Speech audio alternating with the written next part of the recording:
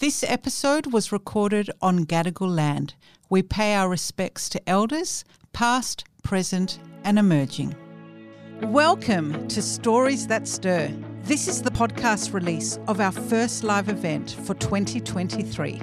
Before we get into the storytelling, I wanted to share my vision for Stories That Stir and how you can come along for the ride. I created Stories That Stir to break down barriers, stir conversation and inspire positive change. I get lots of feedback from both audience members and people like you listening to the stories on this podcast, telling me how helpful listening to the stories has been in dealing with their own life struggles. People also tell me how it's helped them become more understanding about what other people are going through. I'm thrilled that Stories That Stir is making a significant impact on people's lives. And it's because of this feedback that I'm now focusing my energy on developing the global Stories That Stir movement. My plan is to seed these storytelling events all around the world in order to facilitate a revolution of human connection. And now to our story. We have one last speaker for you, and he's the lucky last, and he's a goodie. So Jon Owen is the CEO and pastor of Wayside Chapel, and Jon believes that it's dangerous to say never, believes that life is too short to play it safe. So he starts a lot of stuff that he doesn't necessarily finish them all, but he has a lot of fun along the way. He can't sing, he can't dance, apparently he has no coordination. But, by the way, I'm not saying this, he's saying that. Although I did see him on the dance floor recently, just jokes. So he can't wait to perform in this year's Mardi Gras parade as the chapel celebrates with the LGBTQIA plus community this Pride month. So please welcome to the stage, Jon Owen.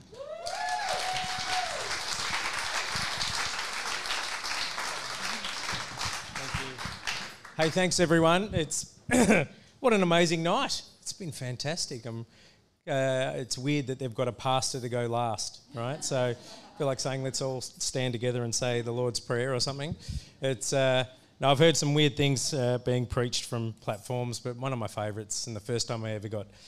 Do anyone here ever get 6 of the best? Do you know what that is? Yeah, 6 of the best. That's my dad's favourite move, and which means if you're naughty, you'd just be threatened with getting smacks. And so when we get home, you're going to get 6. I think the pastor at church once said, "You don't have souls, you assholes," and I just couldn't stop laughing. So that was my first time I got 6 of the best there. And no, I can't dance, and I feel the need after Abby to apologise for my pants. They're not that flash. The only person I've met on a dance floor is a bouncer, right? So that's me, that's my life.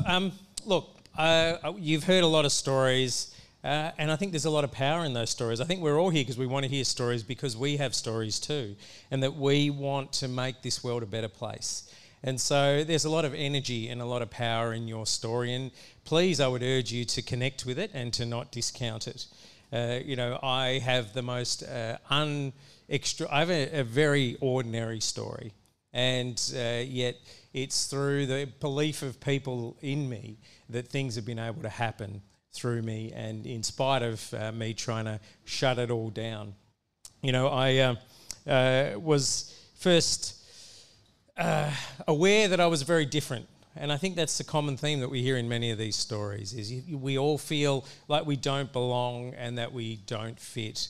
I was raised in a beautiful household with 3 beautiful sisters, Shimona, Shamala and Shobana, and then I was John. I think they ran out of inspiration clearly somewhere along that journey. And When I got the job at Wayside, it was such an honour and such a privilege that when I was first announced, Graham, my predecessor, stood up and said, "This guy's amazing, he's 1 in a million." And that was meant to be a compliment, but because I'm Indian, that's a threat, right? That's what Grandma used to say to me, don't think you're special. We can end you, there's plenty more like you where you came from. And I guess it's that feeling of not feeling special that kind of drives many of us in life, isn't it? And so, but I was always kind of feeling on the outer. Like all my three sisters have all finished the A-Marseille in music, and one studied at the College of the Arts, and they can all sing in beautiful harmonies, and I sound like a foghorn through this kind of storm. And yet in my role, I'm the only one who has to publicly sing every damn week. So, the universe throws these little curveballs and jokes at you. And but I was following the standard path for an Indian migrant son's boy. When I went on that path, though, Jon Owen, I thought, let's find out who we are. So I did the ancestry.com, and it turns out that's a Welsh surname. Well, I think we're Welsh, but we're terrible navigators, right? We must have ended up somewhere in India and Sri Lanka. It was our love of tea or something. But we ended up here in Australia and quite different. When I'd say, Dad, they keep teasing me for being black at school, they'd say, don't worry, son, just call them Milky Bars.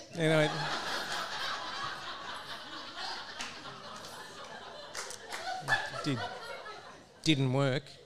No. Still got bashed up. Oh, dear. Why am I saying this? Well, I think we needed to have a bit of fun here tonight as well to end the night, because it has been a good night, and I hope there's some inspiration that you'll take home from everything. But I eventually got all the way up to uni, the good Indian boy. Mum filled out my university preference card because that's how we do it. And then I didn't know what course I was doing. I just turned up to university and it was engineering. Fantastic. So there we go. And I got to the final year. I had 1 year to go, and there was this. They used to have great public debates in universities a few decades ago, and one guy just stood up in this public forum and he said, "Come on, you've all made it in life, right? You're in university in Australia, right? So just take off 1 year of your life and go and give it away in the service of others." And I thought, I can do that. I hate what I'm studying, but I know I can do it. Maths is not that hard. When you're Indian. So then it was through that I thought, and everyone who goes, yes, I'm going to go volunteer somewhere, they all signed up to go overseas. But, I'm a migrant to this country, and I thought what I'd really like to do is give back to the country that's taken us in. I was born in Malaysia, and we were very lucky. Dad came here so we could get a good education. So, most of them went off and went to countries where they had brought back photos with brown babies with snotty noses, and I thought, I want to go and hold a white baby with a snotty nose and take a photo. So I went off down the road and said, I'm going to save the world, and got involved running a couple of youth clubs and said, I'm going to change that world. It's, I got it by the tail, and I'm going to shake it and make a difference. And I was the world's greatest youth worker in my own opinion, because at the end of the night, all these kids, I found this organisation that not only worked in a really a disadvantaged neighbourhood, disadvantaged for a whole range of reasons. Let's not go into that. But we started running a youth club there, and why I knew I was the greatest youth worker was at the end of the night, every kid would want to be dropped off last. And so that was... And then one night I was really grumpy, and one kid still asked to be dropped off last, and I thought, that's probably because he's not enamoured with my company, right? And so I asked him, I said, mate, why is it that you want to be dropped off last all the time? Why do you get to me at the start of the night and say, make sure I'm last home? And he just looked at me and said, John, the reason is the later you can drop me off, the greater the chances that Dad has drunk himself to sleep tonight. If that happens, then I'm smooth sailing. I get to go to sleep tonight. And it really woke me up to the reality that there's another world out there, that there's another world that we can be involved with. I was still pretty selfish at the time, so I was still pretty self-driven, saying I'm still going to change the world, and got involved with people who were seeking asylum and at the time, and it's sadly still an issue to this day.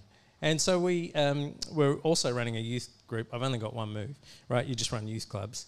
And we got to near Christmas, and we kind of do, if you've ever been involved in a youth group, they're really weird things, right? Where you get kids to like run around for 2 or 3 hours a night, and then you fill them full of sugar at the end of the night, and right at the end of the night you say, sit still. Right? We're going to give you some moral lesson. And it was just Christmas, so we kind of just stood around and said, who's going to do what? Who wants what? What's your Christmas wish? And this one young girl just kind of stood up, and she was 12 years old at the time, and she kind of moved forward and she said, my Christmas wish. And at the time, being still with an insecure visa in this country, there were always rumours of being deported, and at that time, being deported to her country was a brutal end. Would have been a brutal end for a 12-year-old child. And she was taking that fear to bed every night. And she looked and said, my wish is that we're not deported because I'm not ready to die. And that was kind of that moment, that story that stirred me. And all of a sudden it stopped being about me changing the world, and it centered me. And it said, instead of, whoa, hello. There we Instead of it being about me changing the world, right? It's about me being the right kind of person that can walk alongside and fight for this young girl and her community. You know, when we're looking for purpose and passion, you don't need to Google, you don't need to do tests, you don't need to do anything other than live your life. The universe is going to place those opportunities in front of you. The only difference is some people are awake to them and other people are not. You know, we say at Wayside that the words we use create our worlds. Right, and so, you know, Bruce Cockburn said, I'm going to kick the darkness till it bleeds daylight. And I love that, and that's a great song. But it's not going to get us there. I prefer the Indian activist and author Arundhati Roy that says a new world is on her way. You know, and on a quiet morning I can hear her breathe. And so our task is to breathe with the new world that's emerging.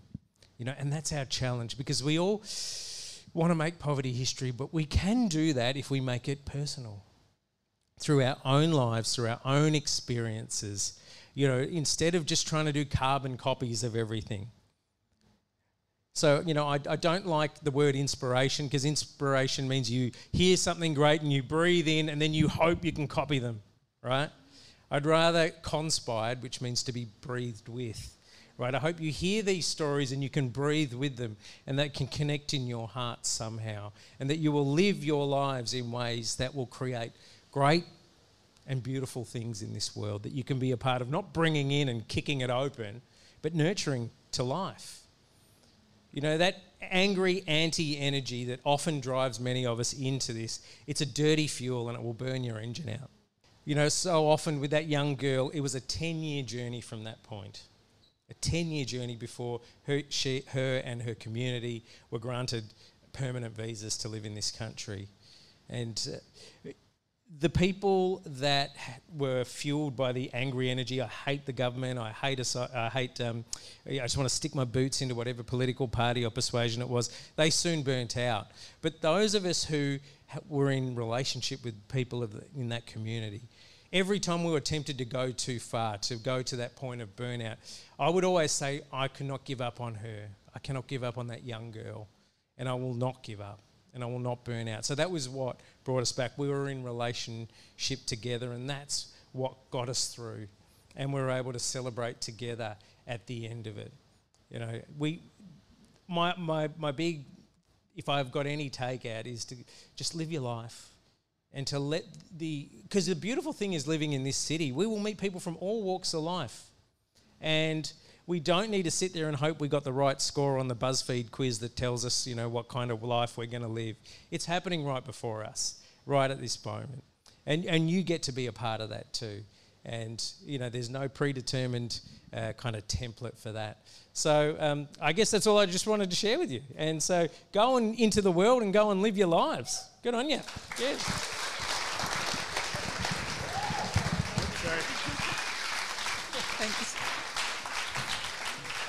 Thank you so much, Jon. I don't know what you did to the mic, but it was obviously very impressed. I'm looking for 1 million people to join the global Stories That Stir movement so that we can impact millions. So if you resonate with the Stories That Stir mission to facilitate a revolution of human connection, the link is in the episode notes, or just go to patreon.com and search for stories that stir. I would love for you to join the movement, because we all know what the world needs now more than ever before is a feeling of connection with each other. I look forward to going on this journey with you. And if you haven't already, follow our social pages for some great highlights from our nights.